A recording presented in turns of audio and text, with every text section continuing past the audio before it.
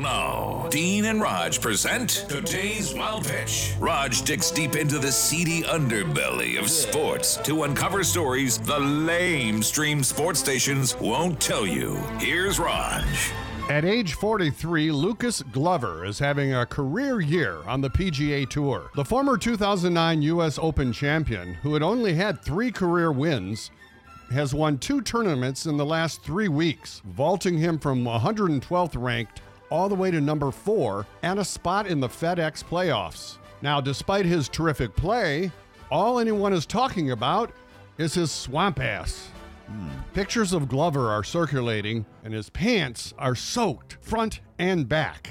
I mean, all the way around. I get it, it's hot out right now. Sweaty down there. Yeah, he just last played in Memphis. I feel for the guy, but he might want to try dark pants instead of khaki. However, here is an endorsement opportunity. I'm not talking Titleist or Nike. Gold Bond.